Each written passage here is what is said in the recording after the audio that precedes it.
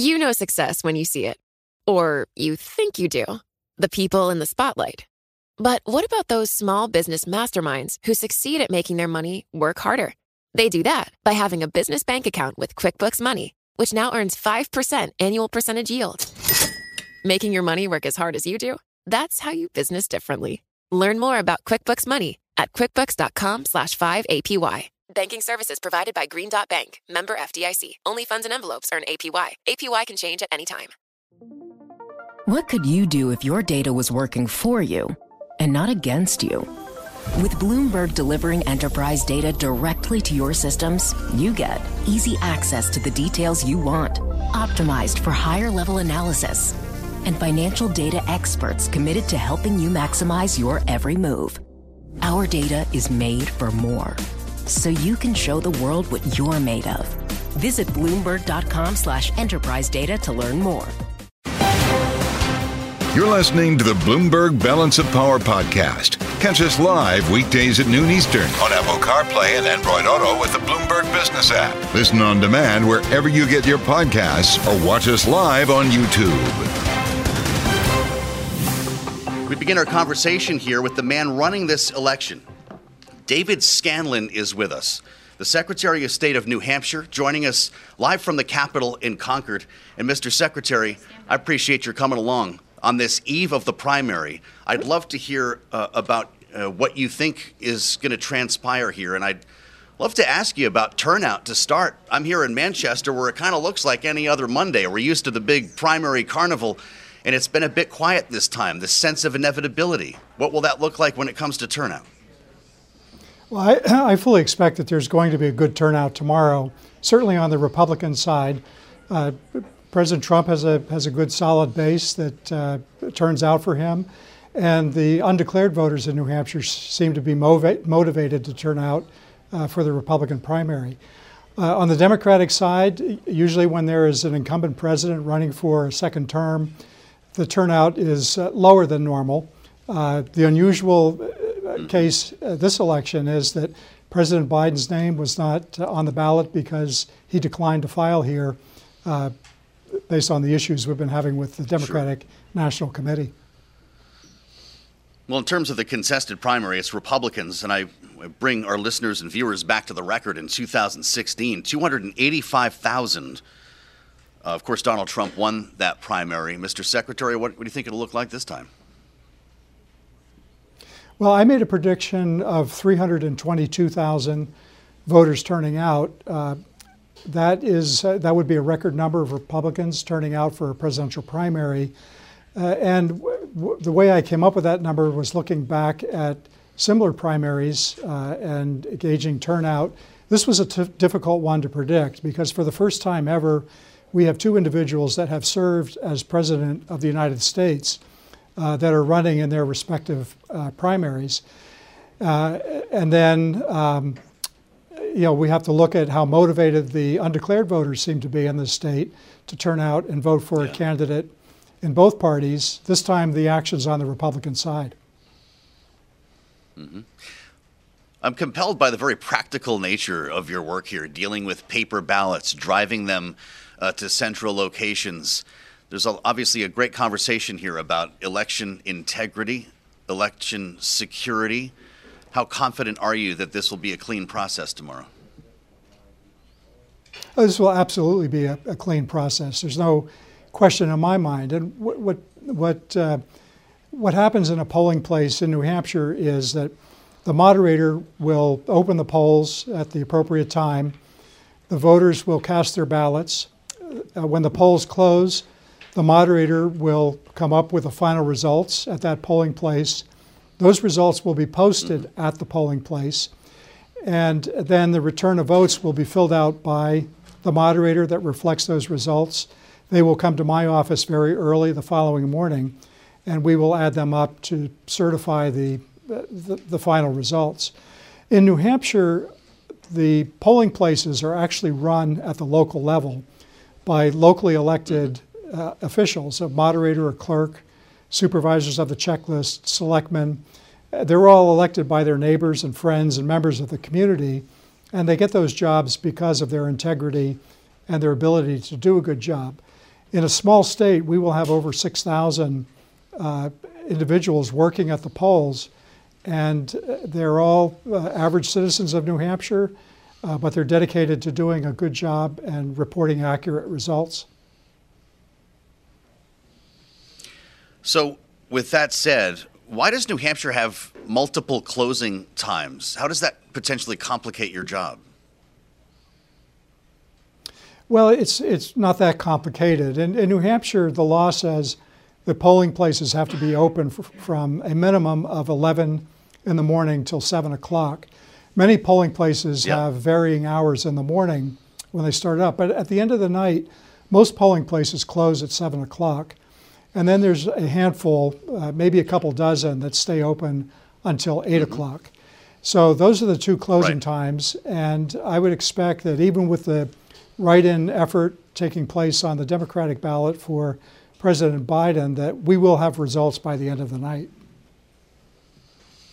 By the end of the night, I just wonder, after what happened in Iowa, how worried you might be for the Associated Press to make a call at 7 when you still have people in line potentially until 8 o'clock. They called the caucuses a half an hour into the process. Have you been in touch with the Associated Press? Will they wait until all polls are closed? I have not been in touch with the Associated Press. I would expect, as in prior elections, that results or declared outcomes of the election won't be made until after 8 o'clock when all of the polls close. Well, it sounds like you're looking for an impressive turnout despite what seems to be a relatively subdued primary, Mr. Secretary. Give us a bit of a seminar before you leave in geography. Where should we be watching tomorrow night in the communities and counties that will decide the outcome of this election? Is it those along the Mass border where you have a concentration of conservative Republican voters, or will we learn more as we go north through the evening? New Hampshire has some interesting pockets of voter turnout, and I think you're correct. There are towns along the southern border with Massachusetts that are conservative and will vote heavily Republican. And then you move up into some of the cities, whether it's Nashua or Manchester, over on the seacoast, Portsmouth, or the town of Hanover, where Dartmouth College is. You would expect to see higher Democratic turnout there. I think, it's hard to say which towns are going to be bellwether towns in this election because it is very different. Appreciate your joining us on the eve of the primary. Good luck tomorrow, Mr. Secretary. It's great to have you with us here on Bloomberg. David Scanlon live from the Capitol in Concord as we get things started here on the fastest show in politics. This is Balance of Power Radio on the satellite, on the old-fashioned radio, and here on YouTube. I'm Joe Matthew in Manchester, New Hampshire. Thanks for being with us as we introduce two familiar voices and faces here, also with us here in the Bloomberg Bureau that we've set up on Elm Street in Manchester.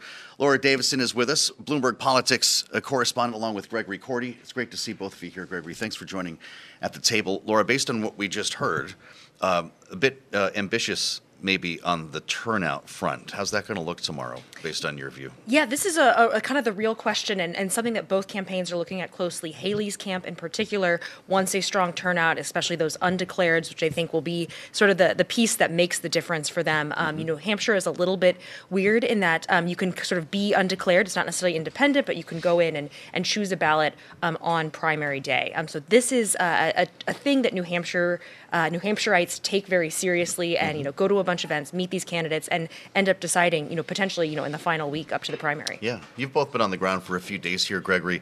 What's your thought on a high turnout tomorrow? Does that potentially advantage Nikki Haley?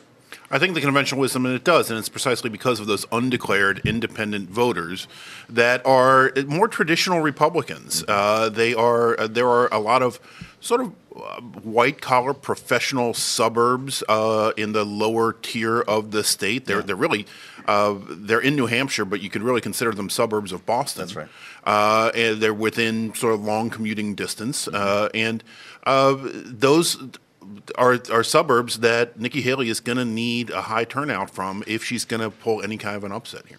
It's interesting when you consider it's sort of counterintuitive. People think of suburbs as being more moderate, more liberal, but these are folks who work in Boston and have such an allergy to Massachusetts policy and taxes that they move just over the border here into New Hampshire. So while they may be functioning all day long in Massachusetts, they're going to decide likely who the next nominee is. That's advantage Nikki Haley? Yeah, I mean, as Gregory said, this is really your traditional kind of country club type Republican. They're focused more on economic issues, low taxes, low regulation, but maybe a little bit more progressive on social issues. And they are close to Massachusetts, but have either self-selected to live across the New Hampshire line where taxes are lower and regulations are a little bit more free.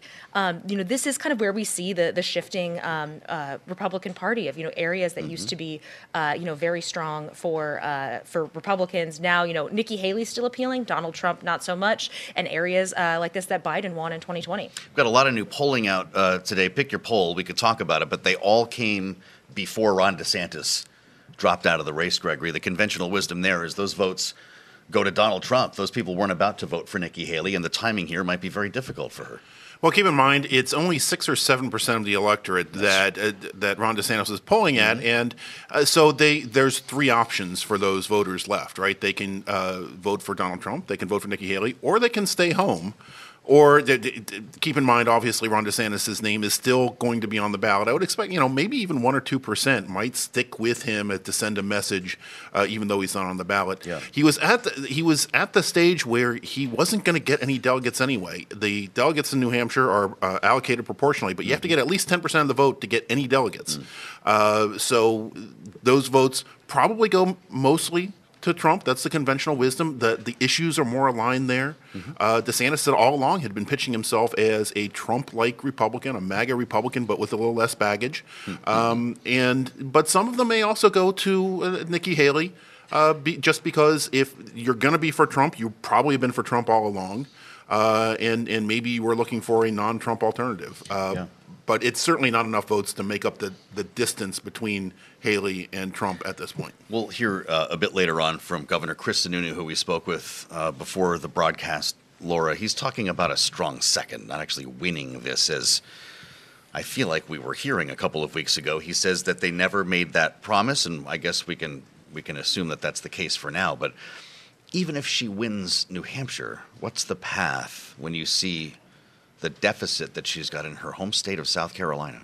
It's a really tough path. And what you hear Sununu saying about a strong second, and this is all expectation setting right now. They're still privately, can be hoping for that first place win. But, if she comes in, a close second can still, can publicly count that as a, quote, win. Yeah. But it's tricky.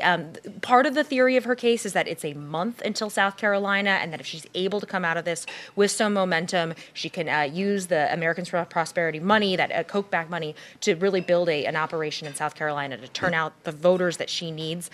It's still a really difficult case to make when you just look at the deficit she has with Trump and just the electorate there. It's a lot more similar to Iowa, a lot more evangelical, and she doesn't have quite the same advantage that she does in New Hampshire. Which is saying something when that's your home state.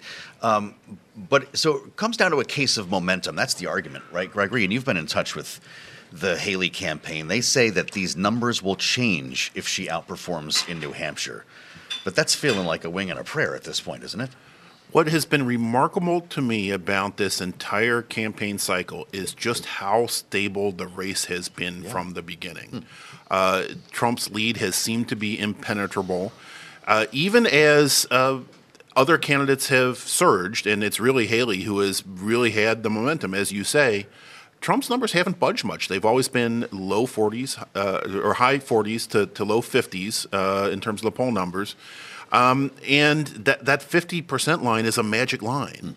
Even if you were to consolidate all the anti-Trump support in the Republican Party, that means you still wouldn't get the numbers that you need to dislodge him from that perch. But yes, you're right. The Haley case is that obviously Trump is better known. He's been president before. As voters get to know her in each of these early primary states, that will build upon each other. And she will, more than likely, do better in New Hampshire than she did in Iowa. But then she's got to take the next step in South Carolina and do even better. And it's a tall hill to climb. Got a lot to learn the next 24 to 48 hours. I'm glad you're with us. Gregory Cordy, Laura Davison, thank you. This is Bloomberg.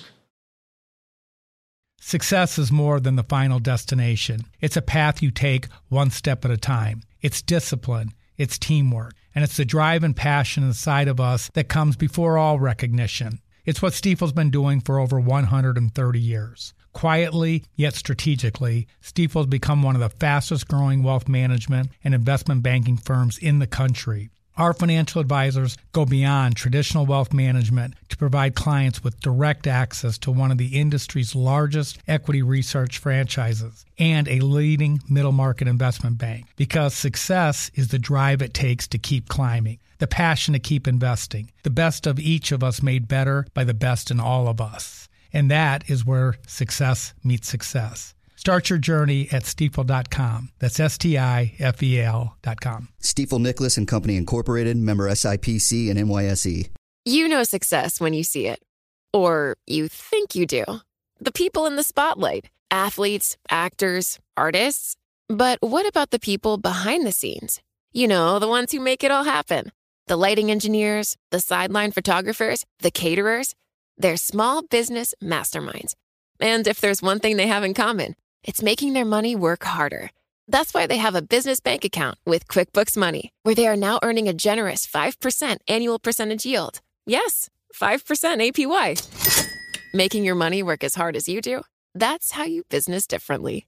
Learn more about QuickBooks Money at quickbooks.com/5APY. Banking services provided by Green Dot Bank, member FDIC. Only funds and envelopes earn APY. APY can change at any time. You're listening to the Bloomberg Balance of Power podcast. Catch us live weekdays at noon Eastern on Apple CarPlay and Android Auto with the Bloomberg Business app. You can also listen live on Amazon Alexa from our flagship New York station. Just say, Alexa, play Bloomberg 1130. Where there's smoke, there's fire. The headline in the Union Leader as this great old newspaper endorses Nikki Haley on the Sunday before the primary. We're going to spend some time with the publisher of the Union Leader as I read in the op-ed. Where there's smoke, there's fire. Nikki Haley is our choice for the 24 First in the Nation primary, referring to Nikki Haley as an accountant by career and training, a mother, a military spouse, the child of immigrants, and one with the experience as a successful governor and diplomat. It's a pretty good story to tell if you're running for president. Brendan McQuaid thinks so. He wrote it. The New Hampshire Union Leader, president, publisher is with us here at the desk in New Hampshire. Thanks for having us in the Granite State. It's nice to see you. Thanks for being here. By all means. For our viewers on YouTube, we've got the Union Leader here because we love newspapers at Balance of Power. When this dropped on Sunday morning, this has always been a big moment in the New Hampshire primary. People were already moving on. When I look at the last line of this op-ed that you wrote, I'm compelled. New Hampshire can prove, you write, that the independent-minded voters of the Granite State will not be told the election is a done deal. I've been hearing this is over since I got here. We've been hearing that it's over for about a year and a half, that it was a set thing. It was going to be Trump-Biden again. Yeah. That no one wanted it, but that's what was going to happen. Mm-hmm. And it seems like that may come to pass, whatever people do. But our voters haven't had their say yet, and we think they deserve to. But 50,000 people in Iowa essentially have brought us to this point. Possibly, but, Iowa is a state of, I think it's over 3 million people, and you're talking a tiny percentage of those 3 million people. Well, that's right. Yeah. So the Secretary of State earlier this hour told us that we could see record turnout tomorrow. Is that possible when there's a sense of inevitability like this? It's certainly possible. We're encouraging people. I mean, I don't care if you like Trump, you want to write in Biden, you want to write in peace or ceasefire. Uh-huh. We hope that people get out and vote and exercise their right. It's going to be a nice day tomorrow, so hopefully that'll get people out. Yeah, you've got weather on your side, unlike Iowa. Yeah, but I don't know. So many candidates having dropped out before New Hampshire means that there's a potential that some of those folks who were excited about candidates might not turn out. I want to ask you about your conversations with Nikki Haley and what brought you to this point, but were you disappointed that Ron DeSantis bailed on the eve of the primary? His staff, from what I hear, actually thought he was here. They were manning events that never took place yesterday, and he was in Florida the whole time. Yeah, we were talking with his campaign up until last week about having him in to talk to him. He never sat down with you? He never sat down with us, no. no. He was running an Iowa-heavy campaign, and I think that seems to be what showed him that it wasn't in the cards for him. It seems like such an easy box to check. You go to the union leader, sit down for an ed board. Yeah. I mean, we've never actually had an ed board. Common misconception. Okay. It's always been just sort of a group of us, but not a formal ed board, which is nice. We just sit down and have a conversation. But you have to show up and talk to the paper. Yeah. Nikki Haley did. She did. What was that meeting like? It was very nice. Did you say, "Hey, we got one here," or was there a deliberation that followed? Definitely a deliberation. Yeah, because at that time there were more candidates in the race. We still had several other candidates who have since dropped out, and we were, hoping to talk to more of them. But it was actually, I think, we had Chris Christie scheduled to come in Thursday morning, and he dropped out Wednesday night. How about that? Yeah. So even Chris Christie didn't make it to the newsroom. Yeah, and we endorsed him in 2016. Yeah, and he was making a big New Hampshire play. Exactly. I would think that might be the first stop he made. Yeah. Donald Trump, I'm guessing not this time, but he did sit down with you in 2016, right? He did sit down with us in 2016, and he was the Donald Trump that we've all come to know over these past several years. A lot of energy, a lot of bravado. That's who Donald Trump has always been. Yeah. But he wasn't the choice for us, and we didn't think he was the right choice for New Hampshire or the country. So then why Nikki Haley? Why Nikki Haley? Yeah. Nikki Haley is the best candidate on paper and the best candidate in person that we've met in this cycle. She's got a ton of experience. She's a solid communicator, and she's, most importantly to me, she's a candidate of nuance, which you're featured in some of the TV commercials from you saw that. Mr. Trump that don't like nuance. Right. Yeah, but I think that's important for a leader to have that nuance and to understand that everything's not black and white. It's interesting you mentioned that ad. They lifted part of our interview that was specific about raising the Social Security age or reforming the benefit somehow. She's the only candidate who went there. Was that part of your conversation? Did you have a sense that she had a plan to deal with entitlements? Oh yeah, she's going to a couple of places. Entitlements are definitely one of them because that's part of one of the biggest issues facing this country, which is the debt and the deficit. But she's going there with that. She's going there with term limits, which is not a very popular thing among the folks in Congress that are all turning out to support various candidates. She goes there because she understands that these things are important. She thinks candidates of a certain age should have a cognitive test. Do you? I think maybe candidates of all age should have a cognitive test, but you might be onto something there, actually. I think that I think it's a good punchline for her, but I think it is a valid point that she is a candidate that was born in the Vietnam era and not the World War II era. It's a line from your endorsement. We cannot talk about Nikki Haley without addressing the elephant in the room, you say, and the rather old donkey hiding in the White House. I think I know who you're referring to. Nikki Haley, you write, is an opportunity to vote for a candidate rather than against those two. It's interesting. Were the other candidates all a protest vote? In your eyes? No. I think it's just that Nikki Haley is one that you can definitely support. Chris Christie built a lot of his campaign on anti-Trump, which a vote against Trump. Some of the folks loved him for. Yeah.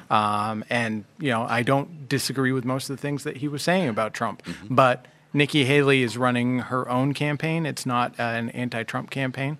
And yes, it was Joe Biden we were talking about, who has moved from a basement campaign to a Rose Garden campaign, skipping New Hampshire entirely, which is just outrageous. Well, I'm glad you went there. I talked to Annie Custer at this table the other day, and she's driving this write-in campaign for the President of the United States. I don't know if that's ever happened before, that a president has to get a write-in like this. Yeah. Okay, well, here we are. And I wonder how risky it is for him, knowing that Dean Phillips is out there beating the drum every day. Could we be in a world where Joe Biden gets less than 50%? Or loses to a Dean Phillips who's actually here in the state and campaigning.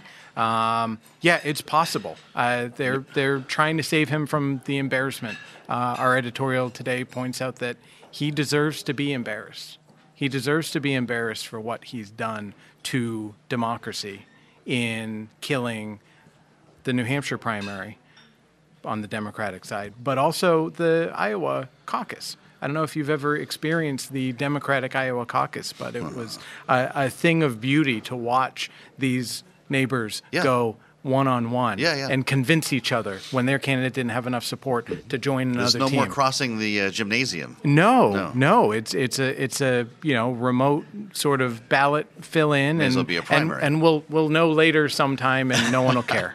Well, so this is interesting. You say that he's doing damage to democracy. He says that he's turning his attention to a more diverse field, that New Hampshire doesn't represent the nation in its makeup, in its demographics. How do you answer that? So I was discussing this with someone over the weekend.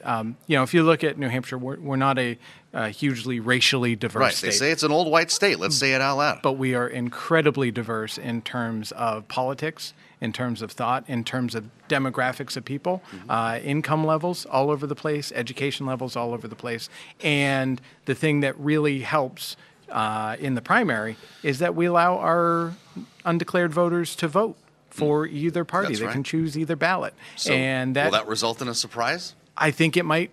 Those people are really hard to pin down. And I was talking to someone about the polls. The polls. Yeah. New Hampshire people love to mess with pollsters. It's sport, right? Yeah. I'm out of time, but I wonder your thoughts on an early call tomorrow night. Is AP going to step in before people are done voting at 8 o'clock? I don't know. I hope not. I know that happened in Iowa. Yeah. And I think that it's a disservice whenever anyone does that. It's funny. They may call it for Donald Trump, who was aghast when that happened in 2020 against him.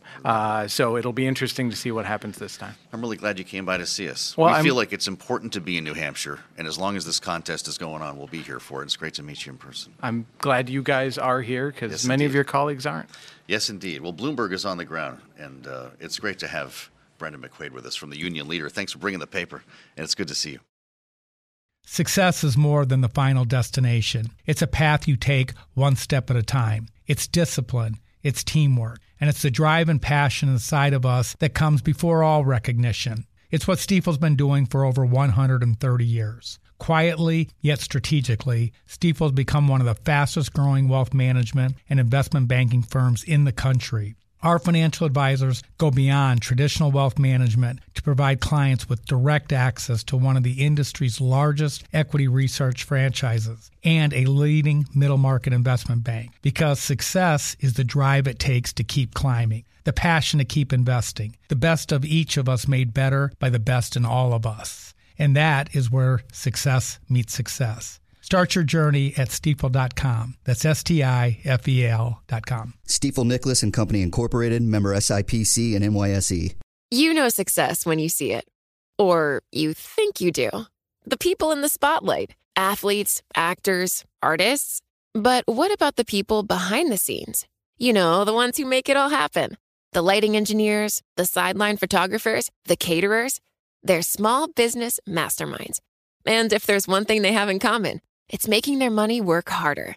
That's why they have a business bank account with QuickBooks Money, where they are now earning a generous 5% annual percentage yield. Yes, 5% APY.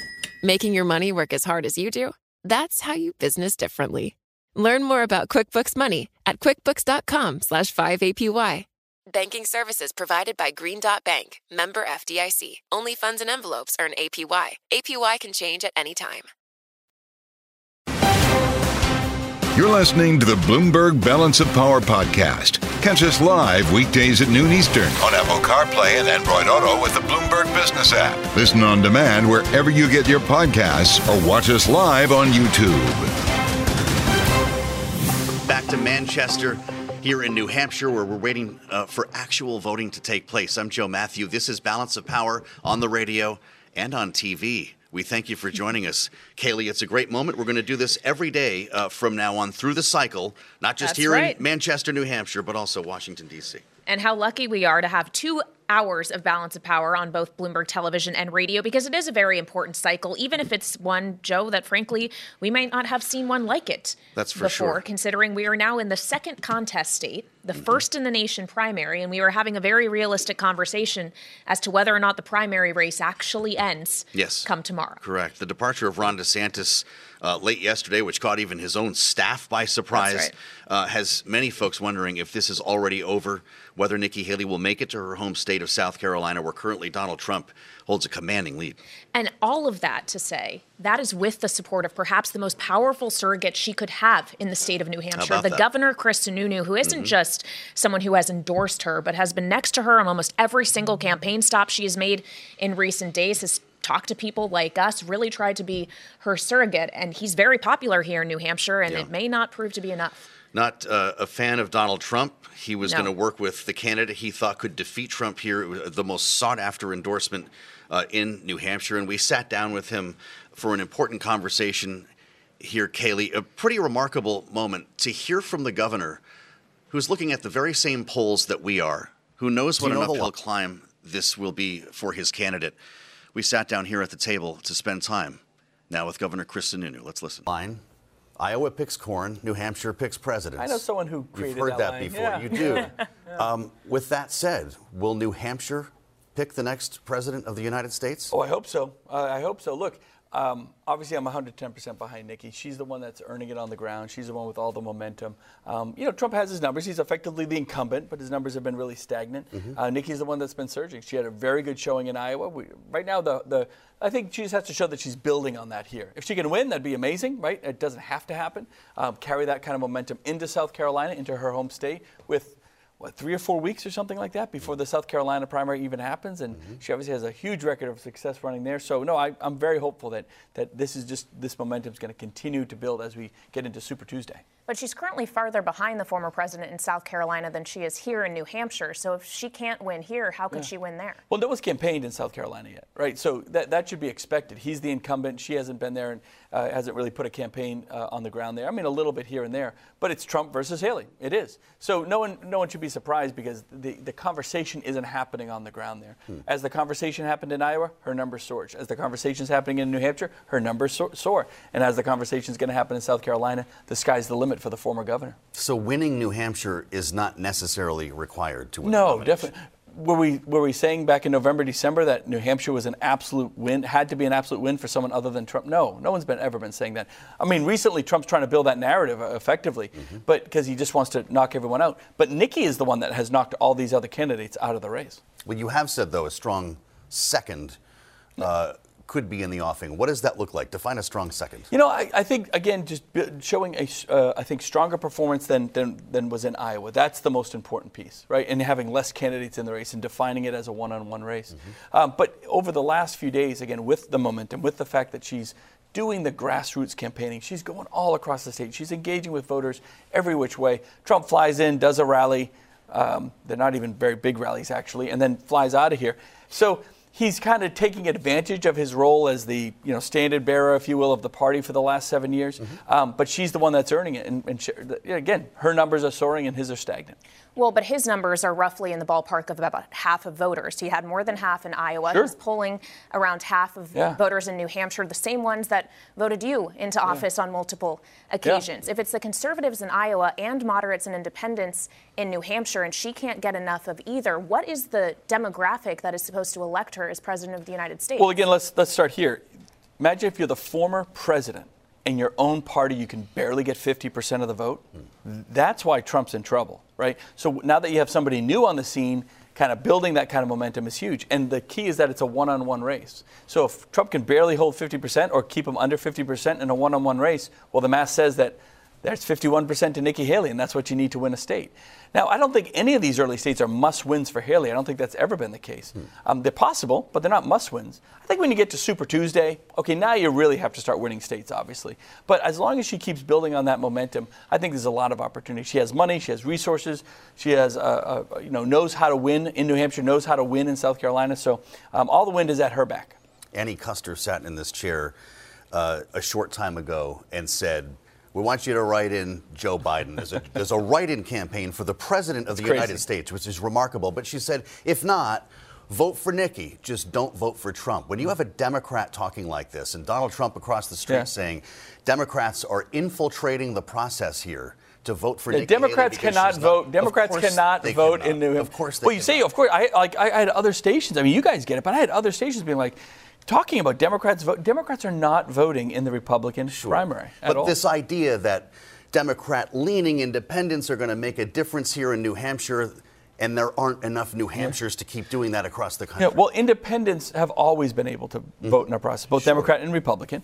And they're not independents in New Hampshire. They're undeclared. Of course. So you could have hard Trump supporters and hard Bernie Sanders socialists within the undeclared spectrum. This year, they're more likely to play on the Republican side because there's nobody cares about the Democrat side. So that's all. So you're just going to see a lot more folks play there. And they tend to want change. That's it. They want the next new thing. They want, there's the Republicans that are within that independent group really are Republicans, right? They understand Trump doesn't carry Republican values. Was he fiscally conservative? No. He had tax cuts that supposedly helped the economy, but then borrowed $7 trillion to do it. That's like saying to your family, hey, look at this wonderful new house we're living in, and you just paid for it on a credit card, right? It's a falsehood. He doesn't believe in limited government. He believes in this kind of dictatorship. He doesn't believe in local control. He believes in Washington. So those are not Republican values. So I think a lot of the Republicans within that undeclared and those conservatives are very much coming over to Nikki's side. Would it be fair, Governor, to say the Republican Party that Trump represents is not your Republican Party, not the Republican Party of your father? Put it this way. I saw a bumper sticker the other day that says, I don't vote Republican, I just vote Trump. He's his own entity. He doesn't define the Republican Party at all. But you have said because if he were to be the Republican nominee and because you are a Republican, you would support him. Yeah, I think most people would. That shouldn't surprise anybody. Yeah. Even though you don't think he actually carries the values of the Republican Party? Well, look, Joe Biden, that's how bad Joe Biden is. I mean, I always say that. I mean, this is what has happened with inflation and all of that. The one thing I suppose that I'm hopeful, again, I'm hopeful it's Nikki. I think she can do it. Any Republican would build a much better team than Joe Biden. I mean, the team that Joe Biden has put in there, and with the rules and the regulations that are just crushing families, they're just crushing locals and state governments, and nothing can be developed, nothing can be built, nothing can move forward. So no, look, I'm excited about Nikki Haley being the nominee. That's why we're here in New Hampshire. This is where I don't want to say it all turns around, because she's already made the turnaround, right? It's already gone from 13 candidates to a one-on-one race. That in itself is amazing. This is where, again, she just keeps adding kind of gasoline to that fire and keeps driving forward. You talk about Trump team building. Of course, most of Trump's team has come out against him following the administration. Many of them were fired on Twitter. Yeah. But so, you know, the quality of a team might only be as strong as long as you can keep it together. But I want to hear the argument, though. You're prepared to vote for Donald Trump if it's a Trump-Biden election. You've made that clear. According to the polls, you know, most of America would. I mean, he beats Biden. Well, but barely, you're trying to keep that from happening. Yeah. Why is Nikki Haley, let's talk about your candidate, better for New Hampshire than Donald Trump? So in the latest polls, New Hampshire hasn't gone Republican in the general election in about 20 years. And then the latest polls show that Trump gets crushed in New Hampshire against Biden. Nikki wins. Right. Nikki allows the Republicans in New Hampshire to win this state again in November. And that would happen in a lot of states across the country. So at the end of the day, you know, we can disagree on a policy here or there, but you got to win. You can't govern if you don't win. And Nikki not just beats Biden here in New Hampshire, but would beat him across the country. It's interesting, though. You didn't reach for a policy. You just want to pick a winner, is your point. Well, because you know what Nikki does? She makes sure that as I leave, we're going to get a Republican governor. And we're in Manchester right now. They should have a Republican congressman, but we haven't been able to win the seat, even though it's more Republican leaning. So because of that Trump brand, we've lost in 2018 and 2020. And 2022, I'm so tired of losing, and I'm tired of losers, and I think we're just tired of that brand that just drags the rest of the Republican Party down, right? What's the point of scraping out a win in the presidency if you lose everything else, like he has time and time and time again? So, you know, I want Republicans to win across the board. Nikki allows us to do that. So do you think ultimately the biggest differentiator for you between the former president and Governor Ambassador Haley is not necessarily their policy differences, but their ability to execute on that policy? You've hit it. So, Nikki, when you're governor, you don't get away with trying something and it doesn't happen and you just let it go. Healthcare reform didn't happen. Securing the border and building the wall didn't happen. Two of his biggest promises, right? Being fiscally responsible didn't happen. Decentralizing government, allowing states to have more control, didn't happen. So Nikki, as a governor, you're always held accountable. This is a 24/7 job for us. She goes in with that mentality, and she's going to manage the Senate. She's going to demand accountability. She's going to demand a balanced budget, right? She's going to demand that government at its core level just live up to its most basic expectations of getting something done and moving the ball forward. And she carries those conservative ideals to actually get it done. It's pretty cool. Her closing argument, though, is that Donald Trump is a bully. He's too old. He's not cognitively well. That starts the discussion. We could be here all day. He'll if we bring went through chaos. Yeah. But to think that you would vote for him as the nominee, knowing that you'd be inviting all of that back, says a lot about where we are. But remember, if you don't, in a binary race, if you don't vote for one, you're voting for the other. Okay. And I ain't voting for Joe Biden. I don't think anyone wants Joe Biden on Joe Biden is that much worse than the chaos and the bullying that you framed, though, is what you're saying. Does Joe Biden has to be let off a stage by his hand. God bless the guy. He's not there. There's no management. There's no sense of control. There's no sense of any of this at all. So, And you think it's about potentially the future team that a Trump administration, a second Trump administration could build. Should Nikki Haley be part of that team? Do you think it would be likely? Look, I'm just focused on Nikki Haley winning the primary right now. I mean, really, what Nikki wants to do in the future, she could do anything. I mean, she's that amazing and that qualified. The focus right now is showing America that Republicans are looking at an alternative. They might not want an alternative out of Biden. That's going to be a problem for Democrats. But on the Republican side, we're actually giving a shot here. We're not just saying it's a fait accompli for Donald Trump. Nikki's surging. A lot of folks are galvanizing behind her. We're going to have record turnout here. I mean, think about Iowa, right? When people say, well, I guess it's over. Because 56,000 people in Iowa voted for Trump. That's like 2% of the population.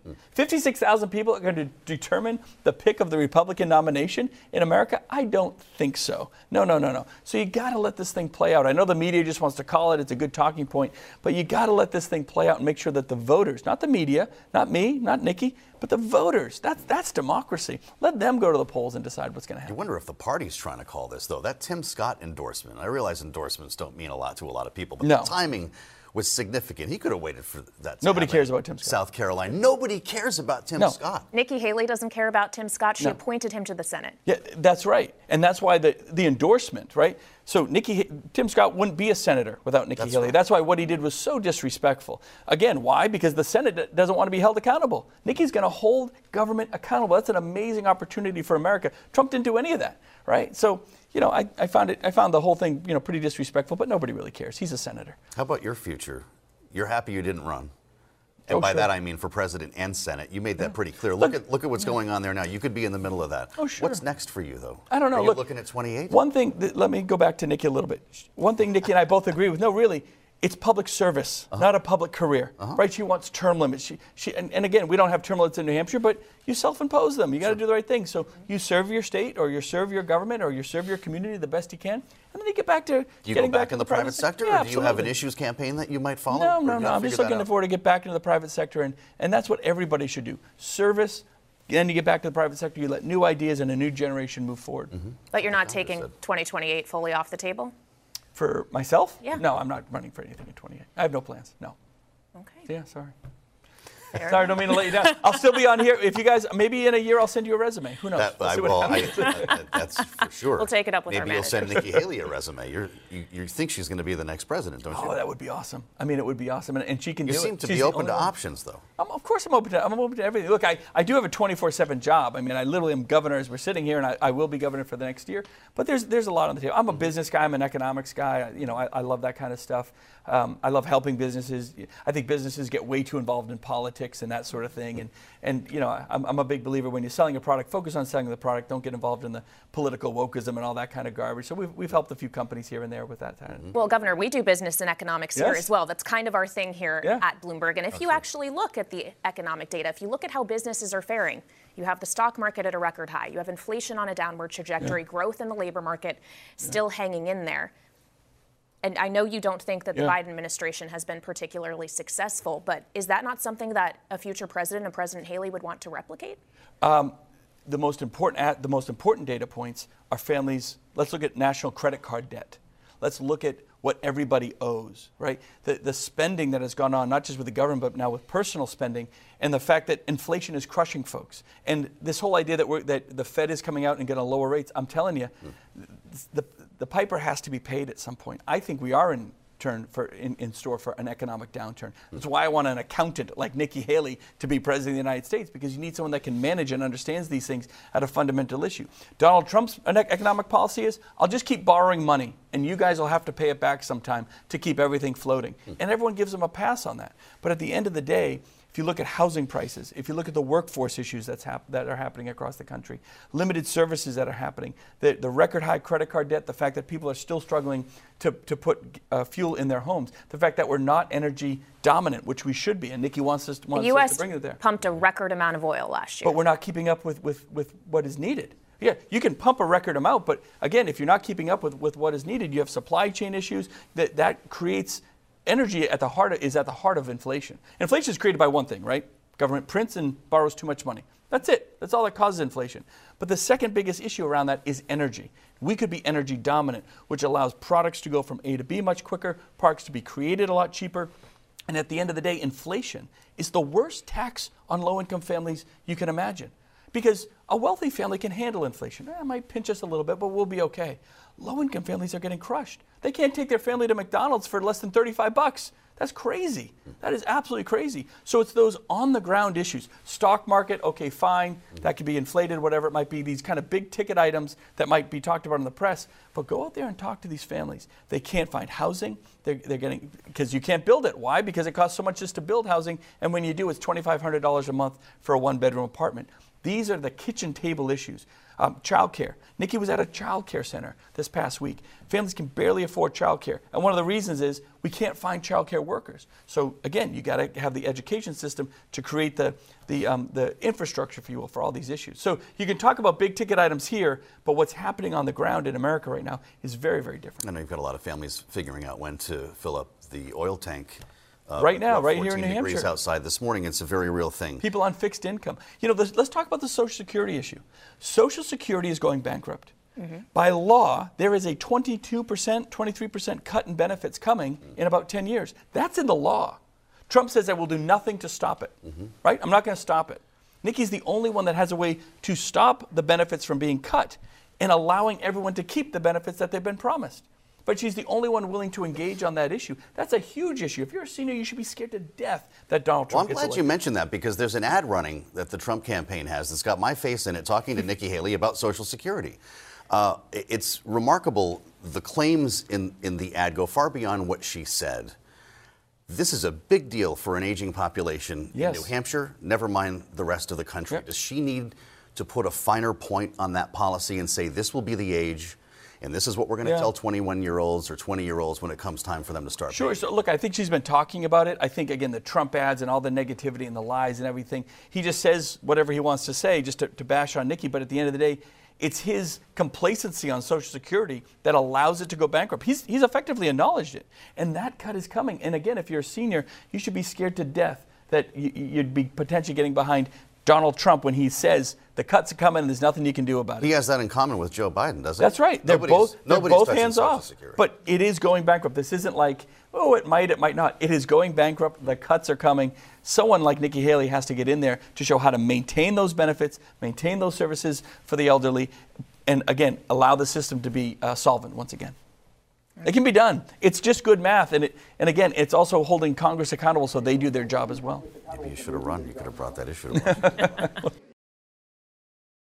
Success is more than the final destination. It's a path you take one step at a time. It's discipline. It's teamwork. And it's the drive and passion inside of us that comes before all recognition. It's what Stifel's been doing for over 130 years. Quietly, yet strategically, Stifel's become one of the fastest growing wealth management and investment banking firms in the country. Our financial advisors go beyond traditional wealth management to provide clients with direct access to one of the industry's largest equity research franchises and a leading middle market investment bank. Because success is the drive it takes to keep climbing, the passion to keep investing, the best of each of us made better by the best in all of us. And that is where success meets success. Start your journey at Stifel.com. That's STIFEL.com.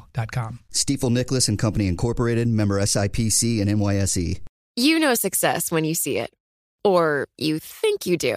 The people in the spotlight. Athletes, actors, artists. But what about the people behind the scenes? You know, the ones who make it all happen. The lighting engineers, the sideline photographers, the caterers. They're small business masterminds. And if there's one thing they have in common, it's making their money work harder. That's why they have a business bank account with QuickBooks Money, where they are now earning a generous 5% annual percentage yield. Yes, 5% APY. Making your money work as hard as you do? That's how you business differently. Learn more about QuickBooks Money at quickbooks.com/5APY. Banking services provided by Green Dot Bank, member FDIC. Only funds and envelopes earn APY. APY can change at any time. You're listening to the Bloomberg Balance of Power podcast. Catch us live weekdays at noon Eastern on Apple CarPlay and Android Auto with the Bloomberg Business app. Listen on demand wherever you get your podcasts or watch us live on YouTube. I'm Joe Matthew alongside Kaylee Lyons. A tour de force conversation there, yeah. Kaylee. We covered a lot of ground in a conversation that you're not going to hear anywhere else, which is why it was featured today in the Boston Globe and the New York Times. Really fascinating to try to get inside his head and understand his real expectations. I don't know how you quantify a strong second. He didn't seem to want to get specific with what a strong second would mean either. I just thought it was so interesting to hear him tell us, after all of the hype about New Hampshire being Nikki Haley's best chance to upset the frontrunner, to say that she doesn't have to win here. Isn't that something? And I just wonder if that is an argument that Rick and Jeannie also buy. Yeah, let's bring the panel back in. Rick Davis and Jeannie Shanzano with us at the table here. What's your thought on that, Jeannie? We're really gaming expectations now, although it's hard to even really figure out, as we just heard, where the governor sets the bar. Yeah, that's right. I mean, I was just thinking, watching your interview, gosh, remember when we thought he might run? And that is an example as to why so many Republicans. He's glad he didn't. I think some Republicans wish he did. It is so hard. I think looking at those polls, he wants to lower expectations so that she can at least meet them. I've heard people say everything from 3 to 7 points she can lose by. But, my view has always been winning New Hampshire is losing for Nikki Haley because Donald Trump has successfully, I think, made her the poster child of the never Trumpers. He talks about her as the candidate of the globalists, the candidates of the media, the candidate of the Democrats. A vote for her is a vote for Joe Biden. So even if she was to, just beat expectations and win, he is going to make it really, really difficult for her to go down to South Carolina with those demographics and to really puch this thing through. So, Rick, is this a lose-lose situation for Nikki Haley? No, I think she could only win, right? I mean, look, she's got it down to a two-person race. There is a ticket out of New Hampshire, regardless if you beat Donald Trump. And remember, he's won one caucus with 50,000 people. That does not speak for the entire Republican Party, including independents and non-aligneds who do participate as Republicans here in New Hampshire. And so the thing that I always get a kick out of is Donald Trump makes a big deal about this issue of Nikki having independent support here, but he does too. He has 38% of his ballot. Yeah. That 50% is contributed by 38% independent voters. So look, these are the rules of the road. Everybody knows it when they sign in to run here, and it's historically always been a factor. As much as 40%, maybe more this time, of the vote tomorrow will be these unaligned voters who become Republicans at least for the day. And that's what a good recruiting mechanism. Just quickly, we're going to hear from Congresswoman Annie Kuster in just a moment. Jeannie's talking about lowering expectations. You've been part of this before. Is that what you do on the eve of her winning? You try to make this look like a bigger deal than it would be otherwise? Do they think they're going to win and they're telling us a strong second? Yeah, there's great participation in both the media and the campaign on expectation. Media want to create high expectations. Look, you got to really knock the ball over the fence. She's like, no, I can get to second base, and that's a win for me. So, there's a lot of work in the ref today. Good. We're going to stick with Rick and Jeannie because I want to hear from you what the Democrats are doing or not doing. We haven't even mentioned Dean Phillips yet. And it's a conversation we had with Congresswoman Annie Kuster, Democrat here in New Hampshire from the 2nd District, who's driving a write-in campaign for the president after the DNC got in this confused mess as the president put South Carolina ahead in the line. Here's Congresswoman Annie Kuster.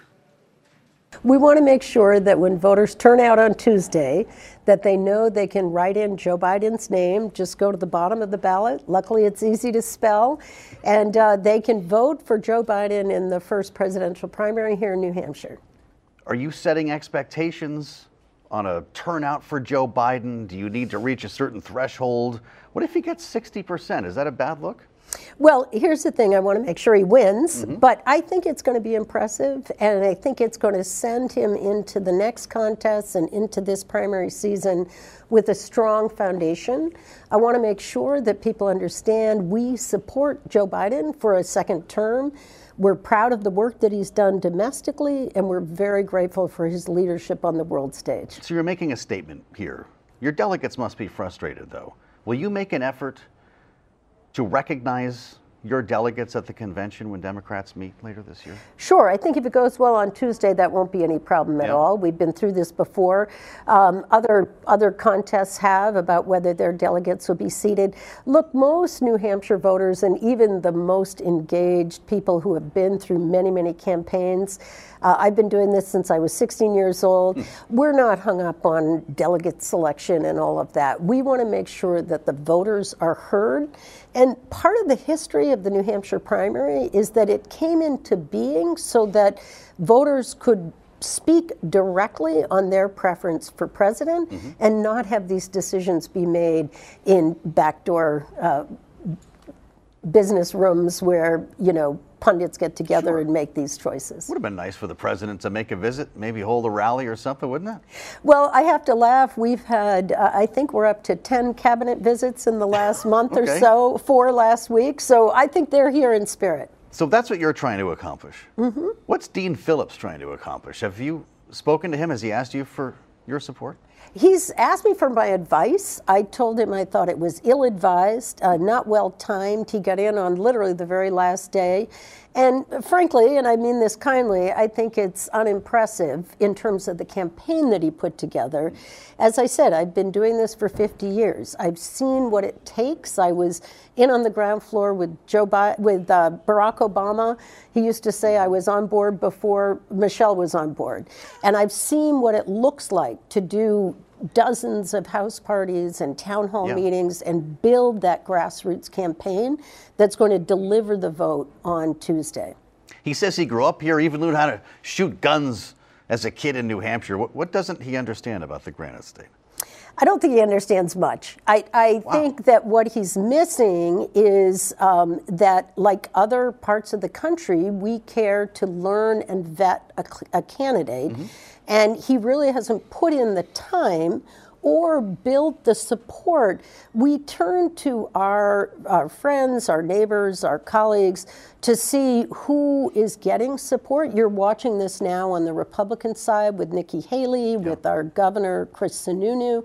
We care a lot about who are the surrogates that are getting behind these candidates. And I don't think he's built the support that would be a substantial campaign, a serious campaign. I don't know if you heard Donald Trump last night. He says Democrats are going to vote in this primary to infiltrate the process. That is, of course, not possible. Not possible. Do you wish he was right?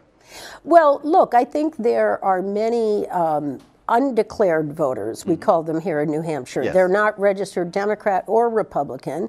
They're making the decision right now whether to take a Democratic ballot and write in Joe Biden or whether to take a Republican ballot and vote for Nikki Haley. But the message that they're delivering is the same on Tuesday. New Hampshire voters do not want Donald Trump to have a second term. They think that he's not fit to be the President of the United States again. That's fascinating. So you're comfortable with people doing either as long as it's not Trump? I think people should do what they feel most comfortable doing. I voted for Joe Biden, and I'm encouraging people to support Joe Biden for a second term. But there will be people who will choose to vote in the Republican primary to deliver that message, that anti-Trump message, by voting for Nikki Haley. And, one part of this story that they understand very well, I was one of the last people evacuated from the Capitol on January 6, 2021. And they've heard this story, and 3 weeks ago they saw the video footage that it was only 30 seconds from when I was evacuated to when those insurrectionists are in that hallway hunting for us, trying to disrupt the election. And New Hampshire voters know full well that it was Donald Trump that instigated that attack on our government and that was trying to overturn the results of the election. So I think the sentiment is very strong, and I hope the message will be sent on both sides of the ticket that Donald Trump is not fit for another term. Congresswoman Annie Kuster, the Democrat from New Hampshire, talking with us here on Bloomberg Balance of Power in Manchester, New Hampshire. Thanks for joining us. I'm Joe Matthew, and a quick swing here from Jeannie Shanzano. As a Democrat, is Dean Phillips the spoiler, the problem that she frames him, or should more Democrats have run? You know, there's 21 people on this ballot, including our old favorite paperboy love Prince, who's not there, Joe Biden. I just saw him out in the hallway. We love him. But, you know, Joe Biden, it's a write-in. That's tough to win. I think Joe Biden is running this Rose Garden strategy. He really needs to get out there. Bernie Sanders is right. Face the economic challenges people are confronting in New Hampshire and elsewhere. Is this risky, though? What if, like we just said, what if Dean Phillips beats the president because of this hokey write-in campaign? Yeah, I mean, Dean Phillips has a shot, but he's not going to go anywhere out of this except maybe to no labels.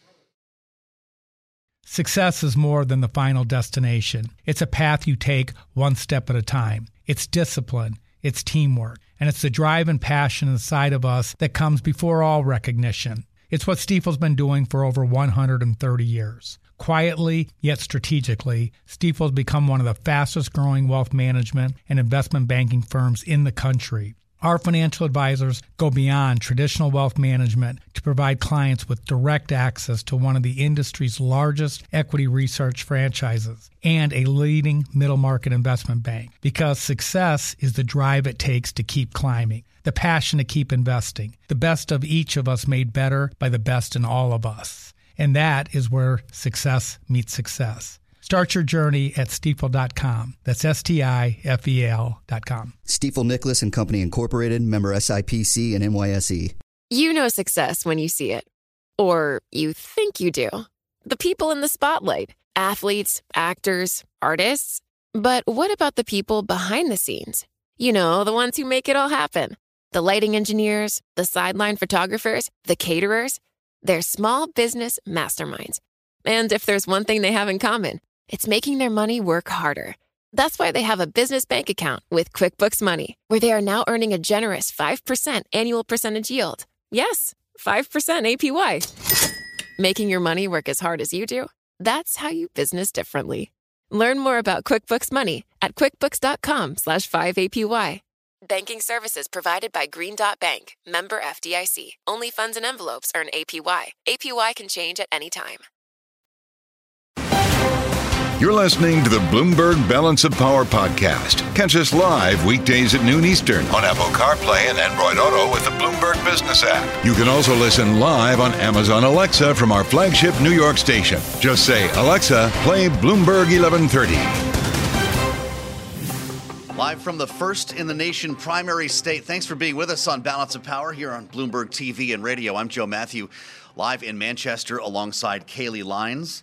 As we try to figure out what's going to happen 24 hours from now, Kaylee, a big raft of polls dropped this morning. And It's not just the spread that we're looking at. It's the incredible consistency between these polls. Gregory Cordy made the point earlier in the broadcast that this die seems to have been cast months ago. We haven't seen much motion, certainly since Chris Christie dropped out of the race. The thought being that this might look like the way the results do tomorrow. Well, even the polling that was showing Haley in single digits behind former President Trump just weeks ago. CNN, for example, is now showing her double digits. That's important. Behind him. 19-point spread in the Suffolk University Boston Globe poll. 18-point spread when it comes to Monmouth and the Washington Post. And in the latest Emerson College polling that came out yesterday, Joe, 50% plan to support Trump, 35% support Nikki Haley, and then 8% support Ron DeSantis, who, of course, as of yesterday afternoon, is no longer in this race as he dropped and endorsed Trump. And so was that the worst timing ever is a question for Nikki Haley supporters, because those votes aren't going to Nikki. They're going to Trump from the DeSantis camp. So goes the thinking. But let's get the opinion now of Spencer Kimball, the Emerson College polling director. So as I said, Spencer, thank you so much for joining us here in Manchester in our studio. 8% support for Ron DeSantis. Where does that 8% go? So that conventional wisdom is that he's in the same lane as Trump, and he'll go into Trump's lane. But our polling indicates that those voters are more split. There was a reason why they weren't voting for Trump, and they were voting for DeSantis. And it looks like about 45% would actually vote for Haley, and she might actually pick up a few votes there. Remember when Christie dropped out of the race, she didn't pick up all 12 of those points. She only picked up 6 or 7. And so same thing will probably happen with the DeSantis vote. What's it like as a pollster when you settle on your numbers and you look around, you see everyone else got almost the same numbers? This is pretty unusual.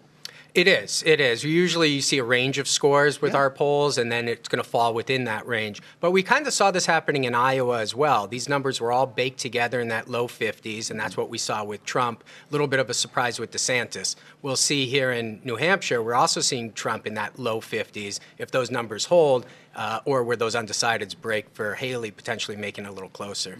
Well, in New Hampshire, consistently is a surprise. It's just a question of whether or not everybody's going to be surprised this time around when it seems that everyone feels an inevitability of Trump ultimately, if not outright winning the state. It's going to be very tight, and ultimately it seems, according to everyone Joe and I have talked to here in recent days, that everybody presumes he's going to be the Republican nominee. And part of that is not just the way that he's polling in terms of the headline figures of how much support he has, it's the enthusiasm of the people who say they are voting for him. What have you seen in your data on that? Yeah, so we ask voters, what's the chances you're going to change your mind or you're going to stick with your candidate? And the Trump vote has been between 75 and 90% sticking with Trump. Right now it's at 90. Back in August, it was at 75. So it's only been growing. Haley, on the other hand, she's at 80% now, but she was at 50. So her vote has locked in over the last couple of weeks. DeSantis, we saw his numbers drop. His voters were locked in, and in our last poll, we saw 50% were like, hey, we might switch. And I bet you the governor saw that as well and decided maybe it's time to get out of this. We've learned, and this is from a Monmouth poll out today, you might have found this very same thing, Spencer. 47% of potential Republican primary voters are not registered Republicans. This is the strange, mysterious independent voter that we keep hearing about. 47% of potential Republican primary voters. What does that mean for Nikki Haley in terms of a potential surprise tomorrow? She needs more. She needs 60% independent votes because she's losing the Republicans. So these are registered independents. In New Hampshire, they're called undeclared. Undeclareds. And we have registered Republicans. Normally in a party primary, 60% are Republicans, 40% will be independents.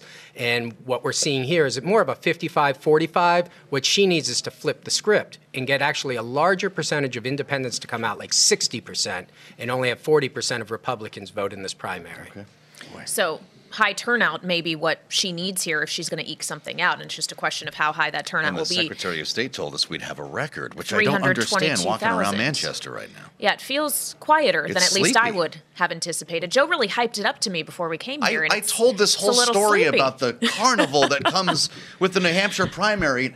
We can't get arrested out on Elm Street now. I agree. It's a different atmosphere this time around than I've seen in my 20 years of studying these elections. Yeah. But remember, New Hampshire takes their primary very seriously. And the Democrats have moved away from being first in the nation. And the reason why they might come out is to make the statement that they want to stay first. Remember, 2028 is coming. Are they going to stay first in the nation, or are they going to lose out to South Carolina? So that's the reason I think you could see a tremendous turnout, is more of the pride of their state. And you'll see it on the Democratic side as well, even though there's really not a contest. Well, and we know that voters in New Hampshire like to hear from these candidates as much as they possibly can. They could have heard more from Nikki Haley had she actually decided to partake in debates this week, which she did not. Is that having an impact on how she's polling as we really approach the end game here? Well, we were thinking the same thing, and so we asked the voters, what do you think about her skipping the debates? And for 75%, they said it didn't matter. Now, we asked them about Trump skipping all of the debates, and for 60% of them, it didn't matter. And for the ones that it mattered, it kind of split. I was thinking you got to debate just for a game changer. You came out of Iowa without that momentum. You needed some sort of focusing event during this week, and she didn't really have that. And unfortunately, in her campaign, the focusing event seemed to be the endorsements of Trump by some of her opponents. Tim Scott, and you know, he got DeSantis, and so that's not what she needed to go into the primary. We'll see if it plays out for her, though. Well, Spencer, you've done a great job here at Emerson. I went to Emerson College way before there was a polling institute there. And you've really put yourself on the map here in a great way. You do great work, and we've really enjoyed following the data. Are you ready for the longest general election campaign of your life? Well, yes. We're looking forward to studying the election. But remember, we got primaries in Ohio and California. There's other races. There's a New York 3rd District race that people are interested in. Something about so, that. Yes, we have presidential primary politics, but we'll keep an eye out. For that reason, we would love to stay in touch with you even beyond New Hampshire, and I appreciate you being with us today. My pleasure. It's great to be with you. Good stuff. Spencer Kimball with us from Emerson College polling. These numbers look pretty stubborn right now, Kaylee. Yeah, and they don't look great if you're Nikki Haley or her supporters. And limited times to change minds here, Joe. If you said it. The polls open in just about 16 short hours.